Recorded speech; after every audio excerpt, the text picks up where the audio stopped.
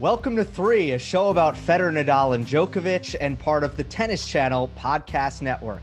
I'm Gil Gross with Joel Drucker and Amy Lundy. I'm not sure this qualifies as an emergency podcast. I don't know. It's kind of in the middle, but we recorded yesterday, and so much happened in the last 11 hours. We were going to post it this morning, and instead we are re-recording because we were relying on Novak Djokovic to kind of get through Taylor Fritz without really any big drama or headlines. And that didn't happen, did it, Amy? Yeah, and it's so funny because I was going to write the summaries and I procrastinated, and I texted Gil last night, I'll do it in the morning. I'm so glad I procrastinated because everything is all upside down now. We've got some wounded goats, guys. We've got Djokovic slipping on the Melbourne paint area of the court and injuring his side as he just barely gets through a 5-set match with Taylor Fritz. And I don't know, slipping on Melbourne, in Melbourne, a place where he's been so comfortable. Would you call it ironic, Joel? Would you call it cinematic? You're the wordsmith. It definitely has its cinematic quality. It's like I was thinking about that. Some people slip in Melbourne. He slipped on Melbourne. And I remember a few years ago, Serena Williams and her mother were not pleased with her court positioning on the court. And I forget exactly the location of the Melbourne letters, but the mother said, "Get out of Melbourne. Don't linger back there." So I guess the case is made for court positioning and moving up onto the baseline. But I think it's just unfortunate. It's interesting how these things happen. This is the sports for you. We think it's going to happen. It's organized. Yeah. The guy's a favorite. He's a better player. He's won a lot. And then something like that, and it changes the flow of the match. It reminds me of how you can't get into Long Island, New York. You can only get on it. That's what came up for me there. But Djokovic slips. He was moving to his right, and I'm fairly certain, I don't think that I need to be a doctor on the court. His right oblique seemed to be the issue because he could not rotate on his forehand. So that's a leftward hip rotation. The center of that movement is the right oblique. Meanwhile, he had no problem serving. He had no problem hitting a backhand. That is the left oblique. So now throughout this match with Taylor Fritz, he basically can't move to his right. He can't really hit a return of serve, but his serve is fine. His backhand is fine. It wasn't until the 5th set where, he took pain medication and he started feeling well enough to hit out and kind of rotate on his forehand just enough. And he got past the finish line. It was quite miraculous. Joel, what did you make of that 5th set? Well, look, you see Novak in that 5th set, he got in 73% of his first serve. So he probably was really aware of what he needed to take care of. And on the other hand, there's Fritz serving at 2-3, 30 love. So he's pretty close to then, we're 3-all in the 5th. And yet Novak, look, this is the thing with these players. I mean, Novak, this is his 43rd 5-setter of his career, 32-10 in 5-setters. So he's quite experienced. And maybe that proved the difference of how well Novak was able to just grab the moment, hit out on a few forehands, and just kind of snatch the match, as he had so many times. It was the coiling that seemed to, you're right, Gil, on the coiling for the forehand he would grimace after he had to do that. But he put himself through the pain a few times because he knew he had to, and he hit some killer forehands. How many times have we seen this wounded warrior in the middle of a match, and then it's almost like you just know that the other guy is going to be somehow affected by that, and that the wounded warrior is going to come out on top. We've seen it with Novak dozens of times. We have, and that was kind of the sentiment, like, how we've seen this movie before. Well, my one issue with that is it's not as if Novak playing a horrible level for 2 sets helped him win the match, right? I mean, he is at his base level better than Taylor Fritz. He was up 2-0. Then he got injured. Then he dropped sets. So it's not as if the injury not as if it helped him win. It in a way it hurt him win. I'll tell you one thing that did help him, Gil, in watching the match was when midnight struck and they had to get all the fans out of there because of the governmental regulations for COVID now. That's the other thing that's happened in the last 11 hours. And the fans were upset that they had to leave. I mean, who wouldn't be? But they got him out of there in about 7 or 8 minutes. Djokovic needed that time to, gather himself, to get treatment, to relax a little bit. And that to me was pivotal. It reminds me of times at this tournament when they've had the Australia Day celebration on January 26th and there are fireworks going on. And suddenly there's like a mid-match delay. I can't cite a specific match where a player was then aided by that and turned things around, but it's just interesting how these things occur in sports. And I think, boy, this is a year of unpredictability. I mean, crowds, no crowds, adjustments, tests, the very fact that now there's a COVID going in Melbourne and how that affects the city and the climate. And you just think of all the things people are going through. I mean, this is just kind of the beginning of it's going to be. This is going to be quite the year of unpredictability. Yeah, well, you can't predict Novak Djokovic suffering this injury at the Australian Open, where he's been so healthy throughout his career. It's in sharp contrast to Rafael Nadal. And I know in our last podcast, I talked about how I have gathered Nadal's Aussie Open injury history, and I couldn't pull it up. So let me just throw it out there right now. He missed the tournament in 2006. He missed it in 2013. He lost to Ferrer in 2011, dealing with an abdominal injury, lost to Wawrinka in 2014 in the final with a stiff back, and withdrew against Cilic in 2018. And I could be missing some here. So Nadal, this has been kind of a tournament of bad fortune for Nadal on the injury front. Djokovic has been so consistent here. Obviously with the 8 titles, but now you're right, Amy, the way you started off the show, that's kind of what I was thinking of. Boy, here we are with our 3. Federer is on the shelf. Nadal has a back injury, and now Djokovic has this oblique thing. And I mean, no one's healthy. And this is kind of what happens when you have players at this age. Yeah. And isn't it interesting that Rafa is suffering these injuries at the start of the season when he's had time off? I mean, it's almost counterintuitive. And then, once clay season rolls around, he seems absolutely fine. So I don't know if it's something with his training or if he's, doing something funky there. But I do know, and I said this in the previous, that back injuries, because I've struggled with back injuries my entire life, and it can be a strain, it can be a herniated disc. They can leave as quickly as they came on. So there's hope. There's hope for him. And now with an injured Djokovic, this is really an open tournament.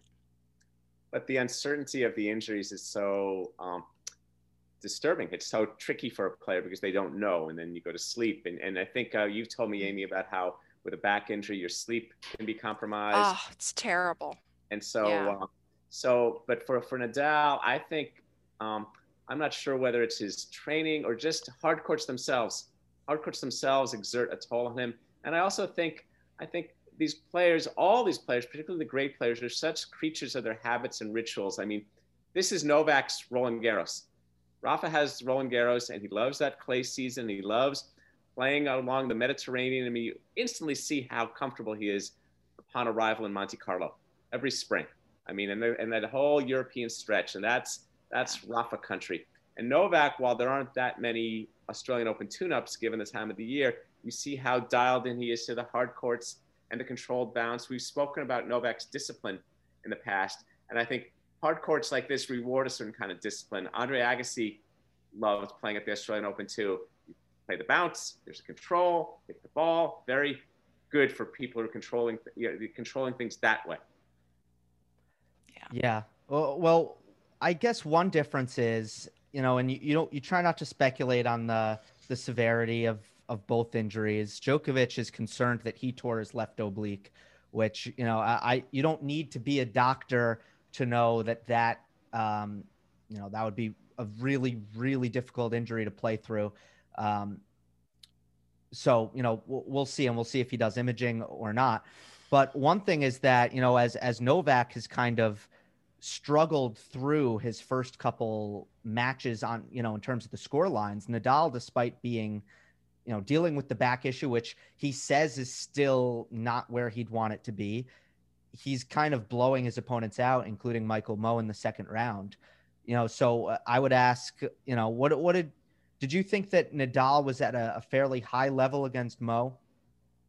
I did. I mean, I thought that here's a guy who doesn't have his normal spring in his step, and yet he was in complete control over the match of a young guy with legs and absolutely healthy body, cut, and yet he could completely dictate. So I would much rather be in Rafa's shoes right now, where the injury is not in the acute phase, because that's the bad time, when it just happened.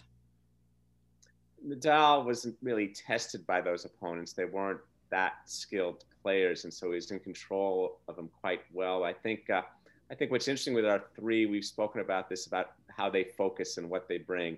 And I think Nadal always finds this transcendental level of engagement that matters most of all. I mean, that kind of is going to kind of, and it fits into the thing you've talked to me before, Gil, about suffering. It's like, okay, so I've got some pain. That's part of it too.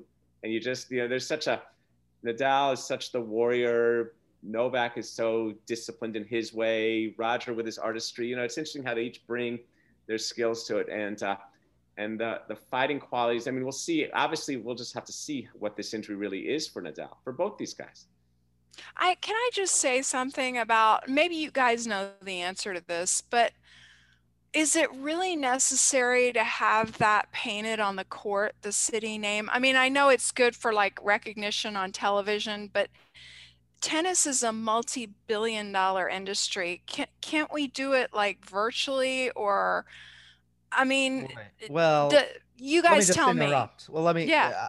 My assumption is that the fact that he was on the Melbourne paint had nothing to do with his slip, right? I think if that was, and we've seen it on clay, that the lines are more slippery than the rest of the court, and we've seen that consistently. I think if the white paint was actually a lot more slippery than the blue paint, I think we'd see this kind of thing more often. So my thought is that it was a coincidence. Well, maybe we're going to measure the distance, and we'll have to look in a year and see where the words Melbourne are located a year from now. or if they do that again, because it's been there for years. That's a great point, Amy, and your point is a great one. It's like, why can't it be done graphically the way we see things in football games? Mm-hmm. And all I mean, that? I've definitely been on a hard court where the lines get slippery when it starts to drizzle or when it's super, super humid out, but that didn't seem to be a factor. If there's any question at all, why don't we fix it? I don't know. There will be some kind of subtle exploration. I mean, I think things go on. This is where agents examine every part of that, and they'll say, "Hey, wait a second. That these letters, was that slick? Did that help trigger the injury, or not?" And so we'll see. Yeah, no, it doesn't have to be there. Of course, it doesn't have to be there. It's there for business. They got to get rid of those advertising boards that are in front of the lines judges that sometimes players, I mean, that is completely unnecessary. Now, the Thanasi Kokkinakis at Monte Carlo, remember when he tripped on that Maui gym? It's like a block out there. I mean, it's so outrageous. Unnecessary. Yeah. What line judges? We're not going to have line judges. True enough. Right. Have line judges. They're going to go the way of the white ball. Yeah, it certainly seems that way. The courts are slicker this year. I mean, let's throw that out there. It's faster. They're faster. I don't know. We've talked about sand on the courts. Yeah, I guess if it's faster, I don't know what there would be less sand. There'd be less sand, but less grip. But again, these are newly surfaced fast courts. These aren't my worn down public park, hockey rink kind of courts. Right. Now, I don't, you can't take all this as gospel. I did hear a commentator make that declaration that the courts are not as grippy as they once were. But, again, it's really hard to draw very confident conclusions about that. But of course, yeah, the court is faster. And then we have the no crowd thing. And we hit on it a little bit at the top. This was another thing that Djokovic was kind of battling at the beginning of the Fritz match, as he was kind of getting into it with the crowd a bit. And, it's kind of back to the end of 2020, right? It just feels like we're going back in time. I don't know how much of an effect this will have on the players, because I feel like they're probably already used to this. Now, I didn't see the beginning of the match. I was watching the Kyrgios team match, which was a real humdinger. Why was the crowd getting into it with Djokovic? I mean, with all the Australian Opens that Djokovic has won, why wouldn't they be behind him?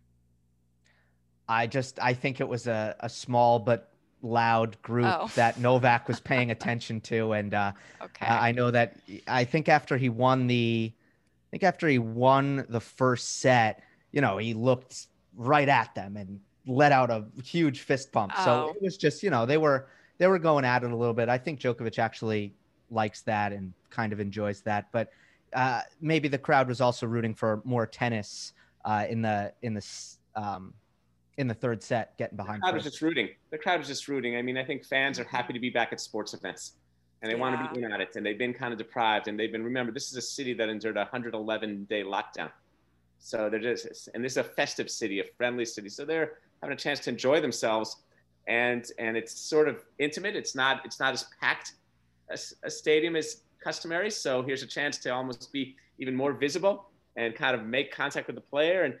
And I think for the players, the impact of this, it's singular, whether it's crowds or no crowds, but it's also just this overtone of uncertainty and dread in the world of what's going on, of what's happening from week to week, and whether it's their people, but they're not. It's all a sign of, why is this happening? And we all know why this is happening. It's because of the pandemic, and that's the big cloud cover of all of this, and how's it going to go, and where are we going to be, and then for these folks who travel so much, and airports and hotels, I mean, think, how many times are these players going to be tested over the next 10 months? I mean, constant, and am I positive? What's going on? All of that. Yeah, I think of Madison Keys, who was headed to the Australian Open, and she went from Florida to Los Angeles to get on that plane and tested positive. All the training, all the preparation, she had to turn around and go back to Florida. Right. It's a really, really difficult situation to think about. And yeah, I mean, we talk about a crazy scene, the fans leaving in the middle of the match, in the middle of that, the Djokovic Fritz match. Very kind of jarring, especially because I kind of got used to crowd noise really quickly here. Yeah, in this tournament. I did too. I mean, I was like watching that Kyrgios team match. I was like, yeah, it's as it should be. It's like as it's always has been. And then I kept thinking to myself, but this could be it. It could be it. Yeah. Well, it didn't demotivate Novak, that's for sure. That just goes to show, it completely comes from within for him. And he was really emotional after the match about the win, because I think that obviously it was a real struggle for him on the court tonight. What is I do wonder kind of what the decision-making process will be like for him about, taking the court against Raonic if he's not going to be 100%. And I do wonder if, I think that the three probably all have different mindsets about that. And Federer, of course, has that kind of record of never retiring during a match. And I'm just curious to see how Djokovic plays this. I'm a little bit skeptical, if to predict that everything's going to be fine and dandy for the rest of the tournament. Hey, it's Kaylee Cuoco for Priceline. Ready to go to your happy place for a happy price? Well, why didn't you say so? Just download the Priceline app right now and save up to 60% on hotels. So whether it's Cousin Kevin's Kazoo Concert in Kansas City, go Kevin, or Becky's Bachelorette Bash in Bermuda, you never have to miss a trip ever again. So download the Priceline app today. Your savings are waiting. Go to your happy place for a happy price. Go to your happy price, Priceline. Yeah, if it's a tear, he should get imaging. I'm just going to go out there and hopefully he will. If it's a tear, then he maybe ought to consider withdrawing, as much as I hate to say that. If it's not, off the top of my head, I don't know his record against Raonic, but I feel like it's pretty doggone good. He's got the beat on that guy. So it's hard to say. Gil, it really is. I mean, what we should be thinking about after the Kyrgios team match and team surviving that in 5 sets and the way he did, we should be thinking, is it another opportunity for him with an injured Rafa and an injured Novak? Well, absolutely. It's an opportunity for him and the most recent, not the most recent new major winner. And knowing that these guys might be hindered. And we're going to see, I guess we're just going to have to see what this really is with Novak, how extensive the injury is. And the amazing thing is, these guys have such engaged pit crews, people who monitor everything. And Novak has brought that to a new state of the art. I mean, Martina Navratilova and Ivan Lendl kind of started, and Novak has brought it to a whole 21st century level of measurement and care and sophistication in his own fitness and what he eats and what he drinks. So I think we're just going to have to see what this injury is. And I think it would take a lot for him to withdraw before the match happens. That would have to be a major injury and a doctor making a significant recommendation. So I'd be very surprised if he doesn't take the court. And then we'll have to see. Djokovic is 11-0 lifetime against Raonic, so it's there you tremendous. go. It has not been a competitive head-to-head at all. Man, though, there's a lot at stake. I mean, Djokovic went through a stretch where he won 5 of 7 majors, from the 2018 Wimbledon to the 2020 Australian Open. And now things are looking very complicated. If he wants to win this tournament, that would be for his last 3. One was a regular, just plain old loss, the final against Nadal at Roland Garros. But then you have the default against PCB, and it could be an injury that seals his fate here. Not to mention, you had the Stan Wawrinka shoulder injury knock him out of the U.S. Open a little bit recently. So there have been not a lot of normal losses, and that was last year in the 4th round of the U.S. Open, or now it was 2 years ago because that was 2019. There's been a lot of strange defeats for Novak that just have not, or it's not necessarily strange outside of PCB, but it's not just a regular, well, the opponent won 3 sets. I think we had kind of gotten used to that, and we like to think of these guys as so predictable. But Joel's right. Sports, it rarely ever goes to script. So it's going to be really interesting with the change up of fans, and with no fans, will that benefit Novak? Will it hurt Nadal? It's going to be really interesting to see. Right. Well, sports is one of the things where surprise isn't bad for you. In most parts of life, surprise is less than good. And in other parts of sports, things happen in their ways. And Novak, remember, before his grand ascent in 2011, before he changed his whole diet and everything, he had withdrawals, he had health things, he had certain things going on, and he fixed that. And then things have happened. Yeah, things have happened, and it's kind of a number of them, and then they're each kind of quirky, like the Wawrinka retirement.